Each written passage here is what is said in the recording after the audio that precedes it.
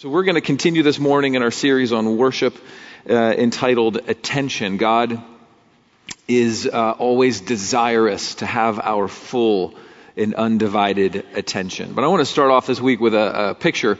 Evan, if you bring that up. I think it was maybe like 4 or 5 months ago, the Kunkler family inherited 2 kittens. And when I say inherited, I mean a mama kitten had kittens all over our property, and we found 2 of them and we adopted them into our family. This is Mirabelle here, and she's a cutie. I can go to the next picture. But the interesting thing about Mirabelle is we believe that she was separated from her mother too quickly and then imprinted on us as human beings. And we actually think that Mirabelle thinks she's a human sometimes. And this picture was taken, it's hard to tell like proportion and perspective, but this is a couch, and Mirabelle is sitting like a recently retired gentleman watching his football games on Sunday afternoon, ready to hit the remote control. She sits like a human being sometimes. And so this particular event right here, our whole family is gathered around the cat, just laughing at her. And actually, for a second, I thought, I hope cats can't feel shame, because this cat is going to feel an abundance of shame because we're just staring at her laughing, because she's sitting like a person, and she does it regularly in different poses. But there's just this humorous element to watching a cat that thinks the cat is a person. And there's no danger in Mirabelle thinking that she is a human. It's not going to affect the order of things. It's not going to cause any problems in the fiber of the universe, right? But here's what we have to remember. No matter what Mirabelle thinks about herself, right? She thinks she's a human. The truth is that there is still a gap between Mirabelle the cat and her human family. We're higher order creatures. Whether she is able to perceive and understand that or not. It's just the way that it is. Or to put it this way, I had an ethics professor in seminary who would make the point about the special place of human beings in God's order and how we bear the image of God and other created creatures do not in the same way. He would say regarding his chocolate lab, he would say, I love my chocolate lab. It's an incredible creature, but my chocolate lab never wakes up in the morning, goes and looks in the mirror and says, what's the meaning of life? Never does that. It's never going to, because it's a dog. And it's great. It's a magnificent creation of the incredible creator. But there's a difference between the dog and my ethics professor. There's a difference between the cat who likes to sit like a human and pretend it's a human. It's a difference between the cat and a real human. So there's no danger in my cat believing that. Evan, you can take that slide down, lest no one pays attention to any of the words that I'm saying from here on out. But here is the danger that I want to introduce us to this morning. There is a danger involved when you and I fail to recognize that there is a gap that exists between us and the incredible God whom we serve. There is a gap there, but when, like the cat, we fail to recognize those differences in orders of magnitude between us, bad things can happen. Paul writes about this in 2 Timothy chapter 2. You don't have to turn there unless you want to, but 2 Timothy chapter 4, where he says this. He says, hey guys, listen up. A time is coming when people will not endure sound teaching, but having itching ears that want to hear certain things. But having itching ears, they will accumulate for themselves teachers to suit their own passions. And then they'll turn away from listening to the truth, and they will wander off into myths. So there's a danger where we close the gap between us and God, mistakenly so. And essentially when we do that, what we're doing is we're making God small. We're reducing him down to our level or lifting ourselves up. It's some combination of the two. We're making God small. And so that God agrees with me, so that I can feel comfortable doing all the things that I'm doing. And I can do them and believe that God is cool with it. Because we're in the same level. We're kind of in the same place. But to make God small, to become overly familiar with him, to make him agree with me so that I can do what I want is not how we give our attention to him. God is calling for our attention. Now, I want us to turn where we're going to be for the majority of our morning, Psalm chapter 99. We're going to break this down. Psalm chapter 99 is going to reveal for us the gap between us and God and how good that gap is for us in relationship with Him. Psalm chapter 99, verse 1, this is the worship hymnal, the chorus songbook of God's people, Israel, inspired songs from God to His people that would then be sung back to Him. So they're worship songs, but they are embedded with truth that God has revealed and inspired. Psalm 99, verse 1 begins like this. The Lord reigns. The Lord sits enthroned on high. There's a distance between us and Him. The Lord reigns, let the peoples tremble. He sits enthroned upon the cherubim, let the earth quake. Nowadays, to be in relationship with someone who makes us tremble and quake, we would call that relationship unsafe. It's kind of a new word maybe in the last several years, but if you're in a relationship with someone who makes you tremble or quake, like, oh, I am scared, we would call that unsafe.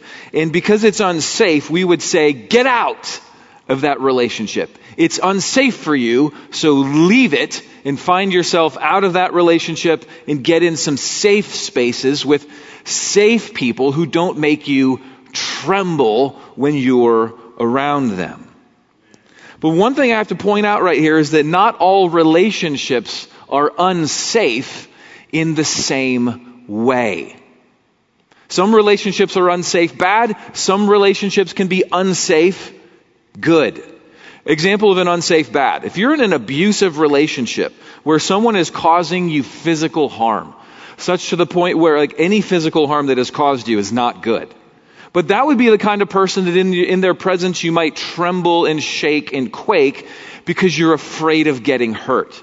That's unsafe bad. And regarding those relationships, here's what you need to do. You need to get away from those people. You need to distance yourself from them. You need to bring some other people into that situation so that you're not there alone, because that should not be happening to you. Abuse is unsafe bad, and yes, we should be getting away from those relationships and seeking help from other people. But unsafe good, here's what an unsafe good relationship looks like. You're at the wedding reception and the song is on that you love. And the dance floor is full, but you're sitting at the table. And you've got a best friend that knows you. They know when, you just want to be left alone, but they can also tell when deep down inside you really want to dance, but there's something inside of you that's afraid. And that relationship is unsafe because you never know when they're going to walk over and grab you, right? And then oftentimes they walk over to the wedding reception table where you're sitting and they grab you and they say, come on, let's do it. Let's get out there. And you're like, no, I don't want to go. This is unsafe. This is scary. But as soon as they just compel you to get out onto the dance floor, you begin having what your best friend knows is going to be the time of your life, and you dance the rest of the night away. Why? Because you had an unsafe friend that grabbed you out of where you were and brought you into the thing that you needed to be in. It's an unsafe friend, but in a very good way. So not all relationships that are unsafe are bad. But God is one whom He calls us into relationship, and He is unsafe in relationship with us, but in such good ways. He causes us to tremble and quake. And it is good for us that He does. C.S. Lewis, in his Narnia series, puts it like this. There are some humans that stepped into Narnia for the first time, and the residents of Narnia are describing for the humans who Aslan is. And in Narnia, Aslan is the figurement of who Jesus is. Except Aslan in Narnia is a lion. And the humans begin to hear about Aslan, and they hear people talking with reverence and awe. And then they hear somebody say that Aslan is a great lion. And the humans who don't know anything about Aslan or Narnia yet, they inquire of the Narnian residents. They say, is he safe? And the Narnians look at the humans with great puzzlement and say, safe? Who said anything about safe? Of course he's not safe. He's a lion. But he's good. Of course he's not safe. He's a lion. And he's good. Two things simultaneously true of God. So in our relationship with God, we're going to see this week and next week. There's two impulses that we have. The first impulse is to see God as he is, high and lifted up. Not through the filters that we want to see him through, the corrosion that we see him through, but to see him high and lifted up causes quaking and trembling. The Lord reigns, let the peoples tremble. And anytime you see something that causes you to tremble, there's this tendency to run away from that thing. I got to get out of here. Scary. Wow. Gone. Right? So the first impulse is we see God and we want to get out of Dodge as quickly as possible. But the next impulse that's simultaneously true at the same time. It's a double simultaneous there, right? They're both happening at the same time. We want to run away from him in awe, like, wow, he's so much. But he is so good that we are drawn to him like a moth to a flame. We want to run from him and we want to run to him and jump in his lap and just like abide with him. Same time. Two impulses. The Lord reigns, let the peoples tremble. He sits enthroned upon the cherubim, let the earth quake. Verse 2. The Lord is great in Zion or Jerusalem, the place where he rules the world from. The Lord is great in Zion. He is exalted over all the peoples. Let them praise your great and awesome name. Holy is he. Okay, so the question is, what is it about God that causes us to quake and tremble in his presence? Here's the answer. Holy is he. He is holy. That's why we're quaking. That's why we are trembling before him, right? We see this in verse 3. We're also going to see it in verse 5. In the end of verse 5, the psalmist, right, this is a song here, says, holy is he. Verse 3, holy is he. Verse 5, holy is he. Verse 9, end of verse 9, in this same psalm, God is holy. God's holiness is driving the people's trembling and the earth's quaking. That is the unique characteristic that the psalmist is drawing our attention to that inspires us to say, wow! And then just want to, this is too much. It's too much for us. And to get out of Dodge and to get away. What does holy mean? Literally, the word holy means other and different or separate. Right? In a different category than the thing that you're comparing it to. God is different than us.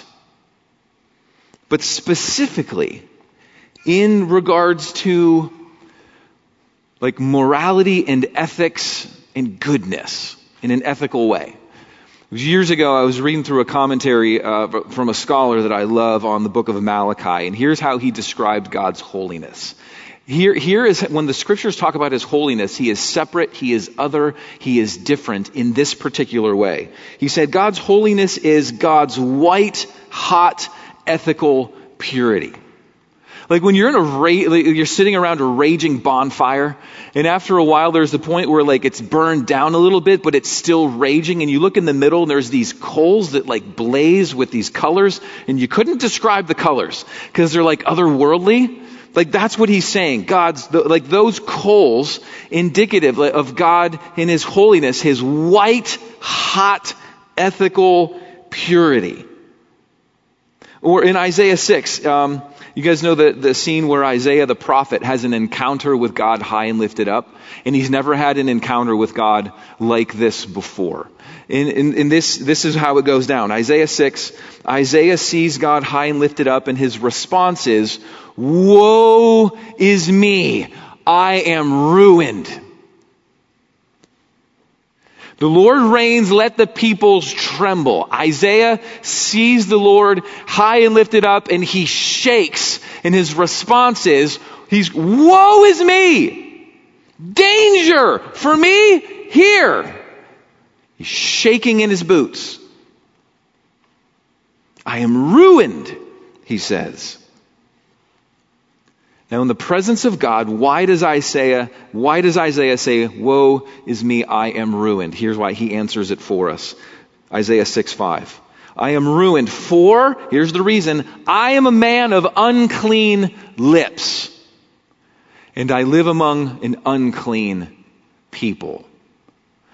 Isaiah, in the presence of a holy God, white, hot, ethical purity, now realize that I am contaminated. He isn't. I am. He's not.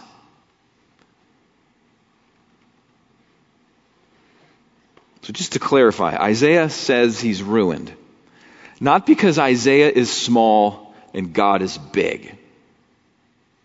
That's not why he says it. Isaiah doesn't say, "I am ruined," because Isaiah is dumb and God is smart. Both of those things are true. Isaiah is small, God is big. Isaiah, in comparison, is dumb, God is smart. Those are true. But that's not why he says, "I am ruined." He says, "I am ruined, for I am contaminated," and he absolutely is not. None of him is contaminated in any way. And he's like this blazing coals in the center of a bonfire, white, hot, ethical purity. And it's hard for me to be in his presence. I am undone here for that reason. It's very clear.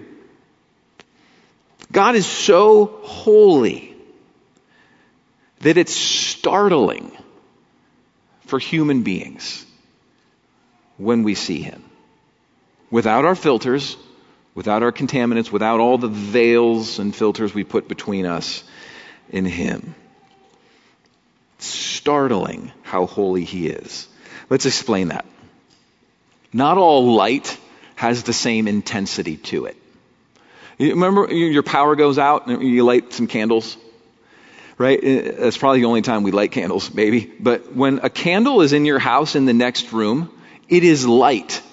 It is giving off luminosity. And you can see the candle, and you can faintly see the room because of the light that the candle is emitting. A candle emits light. But that candle emits light of a different category and intensity than, compared to this, let's say we were to stand here and do an experiment, and we were to draw down a bolt of lightning that would crash right in front of you 12 inches from your face. Right? Now, I know how to measure the intensity of hurricanes. I know how to measure the intensity of tornadoes. I don't know how scientists measure the luminosity intensity of lightning. But let's say it's a great big bolt of lightning. That's as scientific as we're going to get. And this bolt of lightning just wreaks havoc right in front of you 12 inches from your face. That also is light. But it's of a different intensity and luminosity than the candle that is lit in the next room over. Both light, very different in terms of our responses to them. I will not quake nor tremble when the candle is in the next room, but I will quake and tremble when the lightning bolt is erupting in front of me. I will be shaking in my boots, and so will you. We have that in common because it's too much for us. Now let's maybe break it down a little further. Mother Teresa, let's just all agree, was a holy woman. In her ethical and moral compass, in her conduct, and how she chose to live her life, she's other. She's separate from most people. She lives we'll call it lived a very good life. And if we were to be in proximity to Mother Teresa, right, we may start to feel a little self-conscious about some of our own life decisions, right? Maybe some things that we're involved in that we shouldn't be, because like her holiness is like reminding us of that. Maybe some things we know we ought to do that we're not. There might be some slight feelings of like, oh no, my life should be more, because we're in proximity to someone who is more holy than us. Little bit of discomfort that maybe she might cause. Mother Teresa in her holiness is like the candle in the next room. She's emitting light. It's good. She's different than most people. There's this ethical awesomeness about her, but she's like the candle in the next room.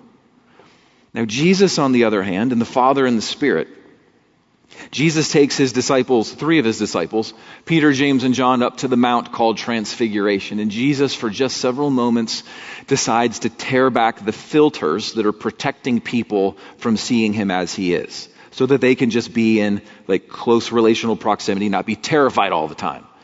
And on the Mount of Transfiguration, it says that Jesus like reveals his glory and he shines like lightning. And then Peter starts quaking and shaking and saying gibberish, nonsensical things because he's quaking in his boots. Jesus, in his holiness, he's not like Mother Teresa, the candle in the next room, emitting a nice light. Jesus is the lightning bolt going off in front of us that makes us say, wow, whoa, it's too much. It's too much for me. It's overwhelming. I am shaking here. God makes people uncomfortable. He makes people tremble. And it is good that he does. Here's a theological pushback. You might be tempted to say, oh, Brian, this is hard. This is a hard pill to swallow, that like when God reveals himself, we want to, like, there's a tendency to run away from him because he's holy. Because all the time here we talk about how God is Father, right? There's no fear and trembling in a father. God is our shepherd. The sheep aren't trembling when they're around the shepherd. God is our Savior. He's our friend. There's no quaking and shaking with friends. God is our helper. He comes alongside and he serves us as a servant attending to us. There's no quaking and shaking with the servant. God is our advocate. He comes alongside like a lawyer and he defends and he shields us. There's no trembling in this kind of relationship or these descriptions of relationship that the scriptures give us. And the answer to that is, you are absolutely right. He is all of those things. We're not lying when we teach that God is those things for us. He is those things, and he is simultaneously holy. It's a both and. At the same time, they're simultaneously true. It's not sometimes he's fathering us and sometimes he's holy, or sometimes he's shepherding us and then other times he's holy. No, he fathers us, yes, but he fathers us in his white-hot ethical purity. He shepherds us in his white-hot, radiant, ethical, moral purity. He saves us in his lightning strike intensity holiness. He helps friends and advocates for us in his white hot moral purity that is like the center of the fire, radiating like, wow, that's his presence in all the things that he is and he does for us. In the scene that Isaiah describes in Isaiah chapter 6, Isaiah has this vision of God. And one of the things that he describes is around the throne of God, he says there are these cherubim. I don't know how to classify or to categorize what these creatures are, but let's just call them massive and mighty angels that are flying around the throne of God, that if they showed up right here, right, our impulse would be to run, and we're all vacating the premises. Cherubim drops down here, we gone. and we're not going to breakfast or to get a cup of coffee. We're going to think about some things for the rest of the day. We'll be shaking and quaking. These are the attendants who are around circling the throne of God, and Isaiah says they are singing a worship song to him. They can't not. And they don't ever get tired of the same worship song because the one whom they're worshiping is so inspiring. This is all they can say. Here's the song. Holy, holy, holy is the Lord God Almighty. The whole earth is full of His glory. And then Isaiah documents, as this is happening, this worship scene in the heavenly throne room, in the temple of God, in the other regions that we don't have access to with our physical bodies right now, right? In that place, as they're singing, here's what happens. The foundations of that place and the threshold is shaking and quaking. There's a shaking and a quaking happening in the worship service around the throne of God. Or as the psalmist would put it, as we read already, verse 1, the Lord reigns, let the peoples tremble. He sits enthroned upon the cherubim, the worship leaders in heaven. Right now, it's happening. He sits enthroned upon the cherubim. Let the earth quake. Heaven itself is quaking. How can the earth and His people not also quake because of who He is? Then the psalmist moves on into verse 4. The king in His might, speaking of the king, not the king on the throne of Israel, but God, the king over all things.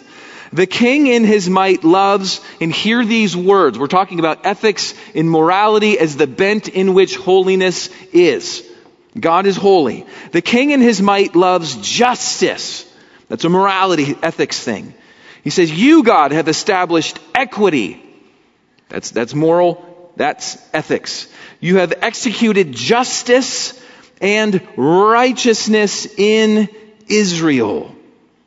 Meaning, psalmist is saying, God, everywhere you move, whatever you touch, wherever you go, holiness follows you and it breaks out. Justice breaks out. Equity breaks out. Righteousness breaks out. Justice breaks out again. These are the words that he says in verse 4. Everywhere God goes in His holiness comes with Him. It cannot be separated from Him. And His influence cannot be not felt. Verse 5. Exalt the Lord our God. Worship at His footstool. Holy is He. When he says worship at His footstool, essentially what he's saying is worship Him in close proximity. In the temple, the place where the Ark of the Covenant was the footstool of the throne of God. The throne of God is in the heavens. I've never been there, I've never seen it, but that's where He's reigning from right now. And His feet invade earth as His presence longs to invade earth and to make His goodness and His kindness known everywhere. In the Holy of Holies is where God, who exists and reigns in the heavens, meets earth, His footstool. So what the psalmist is saying here is, as we worship Him, let us get as close to Him as we possibly can. Draw close, right? Remember, our tendency in His holiness is to tremble and shake and to want to run away from Him just for self-protection's sake, because He's so much. But the psalmist says, no, right? He's also good.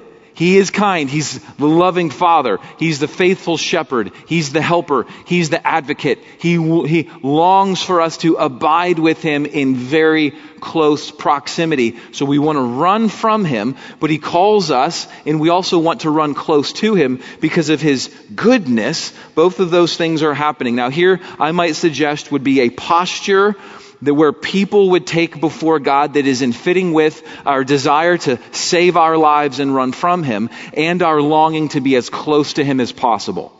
Right? There's lots of postures that I could choose from here. Here's the one that I think intersects those things the best. right? That as we run to him in our desire to be close, we also are shaking and quaking in our boots, and it just drives us down.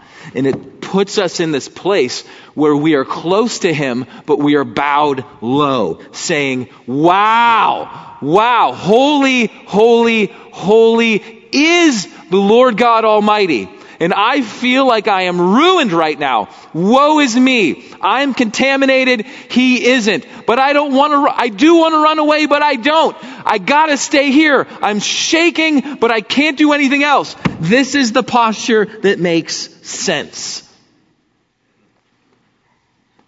Now, I'm not saying that every time we worship, we all gotta like move our chairs out and bow low. But it's a posture of our heart that we ought to carry with us in relationship with him as he is. Verse 6. Psalmist says, Moses and Aaron, faithful followers of the Lord in the past at this time. Moses and Aaron were among his priests. Samuel also was among those who called upon his name. They called upon the Lord and he answered them. Right? This is fantastic. These faithful followers of the Lord called on him and they just said, Lord, we need you. We want to hear from you. We need to, if we don't have you, we're in big trouble. And what did God do? He responds. He speaks back to them. We love that. That is so cool. Verse 7. In the pillar of the cloud, God spoke to them. Who doesn't want God to speak? God, speak. Your servant is listening. It's so cool. But here's one of the qualifications here behind God speaking to them. In the pillar of the cloud, God spoke to them. They kept his testimonies and they kept the statutes that he gave them. These individuals, specifically here, they obeyed God. Or let's put it like this. They, in relationship with God, they honored his holiness by aligning their hearts and their hands to line up with his holiness. They walked with him as the Holy One. And because of that, they're receiving and they're listening and they're being shepherded and they're being fathered and they're being advocated over. God is clearly reigning over them in kindness and goodness as they align themselves with his holiness and honor that. Verse 8. O Lord our God, you answered them. You were a forgiving God to them. Right? Moses and Aaron and Samuel, they're not sinless creatures. They're not perfect. They're morally blemished, just like Isaiah was. I am contaminated. I feel it in his presence, just like me, just like you. Right? The gracious kindness of God meets his holiness, and he covers over our missing of the mark, our deviation. Right? He is good like that, so we can run to him. But, right, there's simultaneous things here that we ought not tread lightly on. Right? O Lord, our God, you answered them. You were a forgiving God to them. But, this is also true. We got to grapple with this. But you were also an avenger of their wrongdoings. When his holiness gets violated, it agitates his holiness. And then the word here is that at some point, his vengeance pours forth because he can't handle ongoing contaminants in his presence. And he won't tolerate it, and he won't put up with it. So God is forgiving of sin. That is so good. And at the same time, he calls on us to honor his holiness by walking in obedience to him. And when we do not honor his holiness, he is agitated, and his white hot lightning intensity, ethical, moral purity will become difficult for us in different ways. Vengeance is mine, saith the Lord. There's this trend. I told you that February was going to be a relationship series.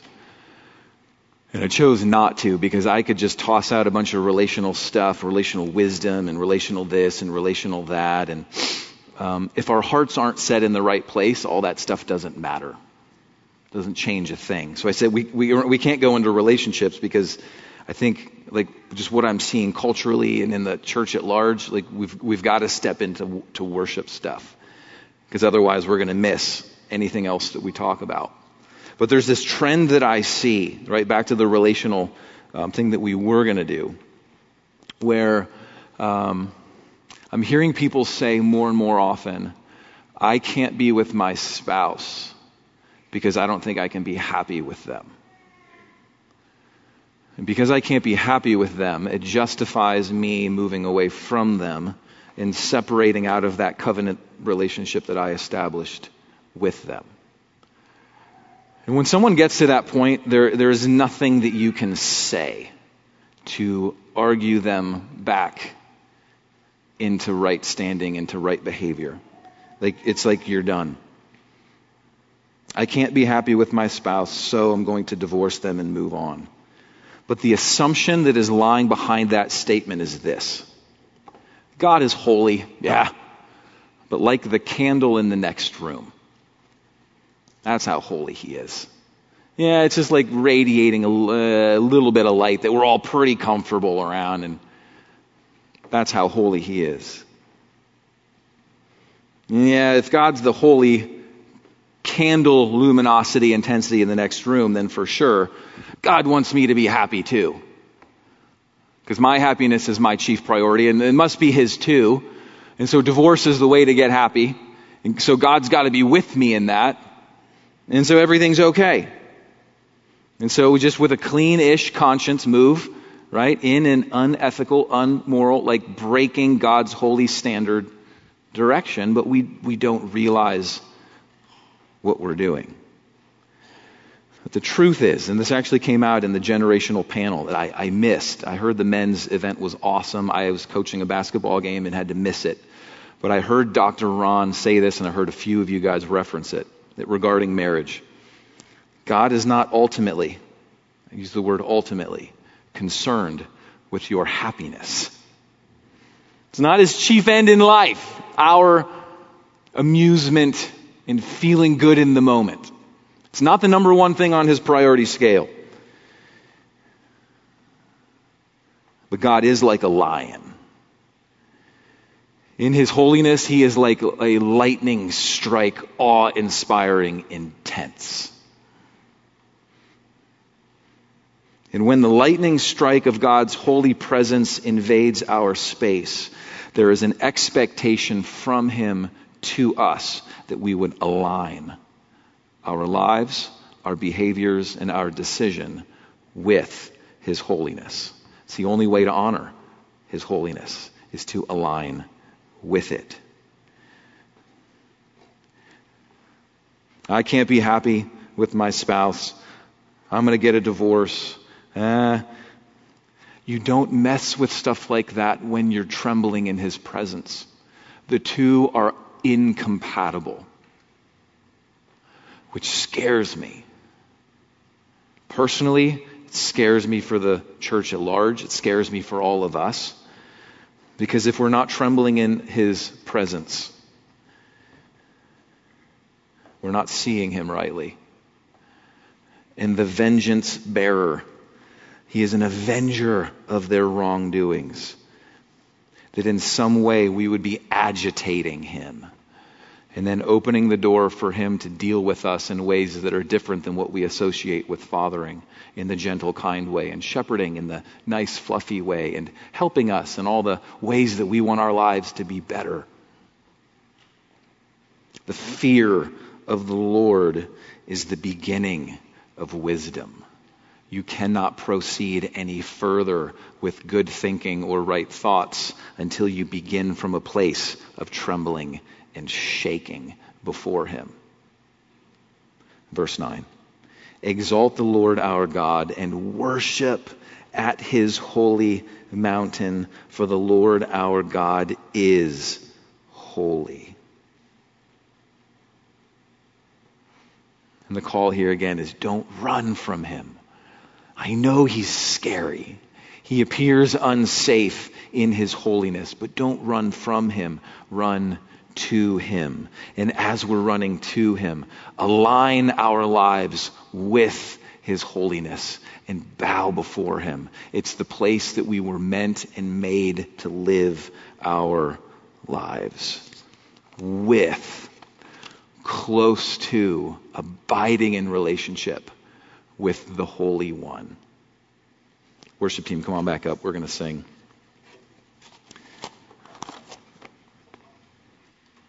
I'm going to pray this over us as we begin to sing.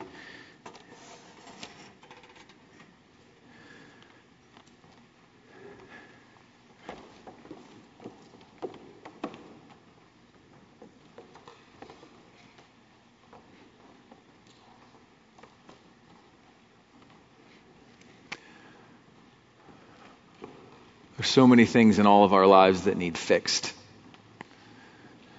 And if we were to address each and every one of them, it would take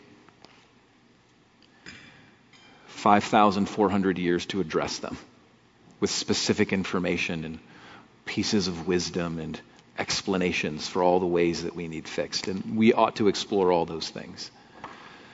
But there's something about seeing him as he is, as the cherubim see him right now, that induces something in our heart that shakes us in such a sufficient way that so many things fall off of us that we don't necessarily have to now step into each and every one of them and explain them out of our lives and reason them away and call us in wisdom and discernment and good teaching out of those things. His presence is sufficient, and we will teach, and we will do all these things.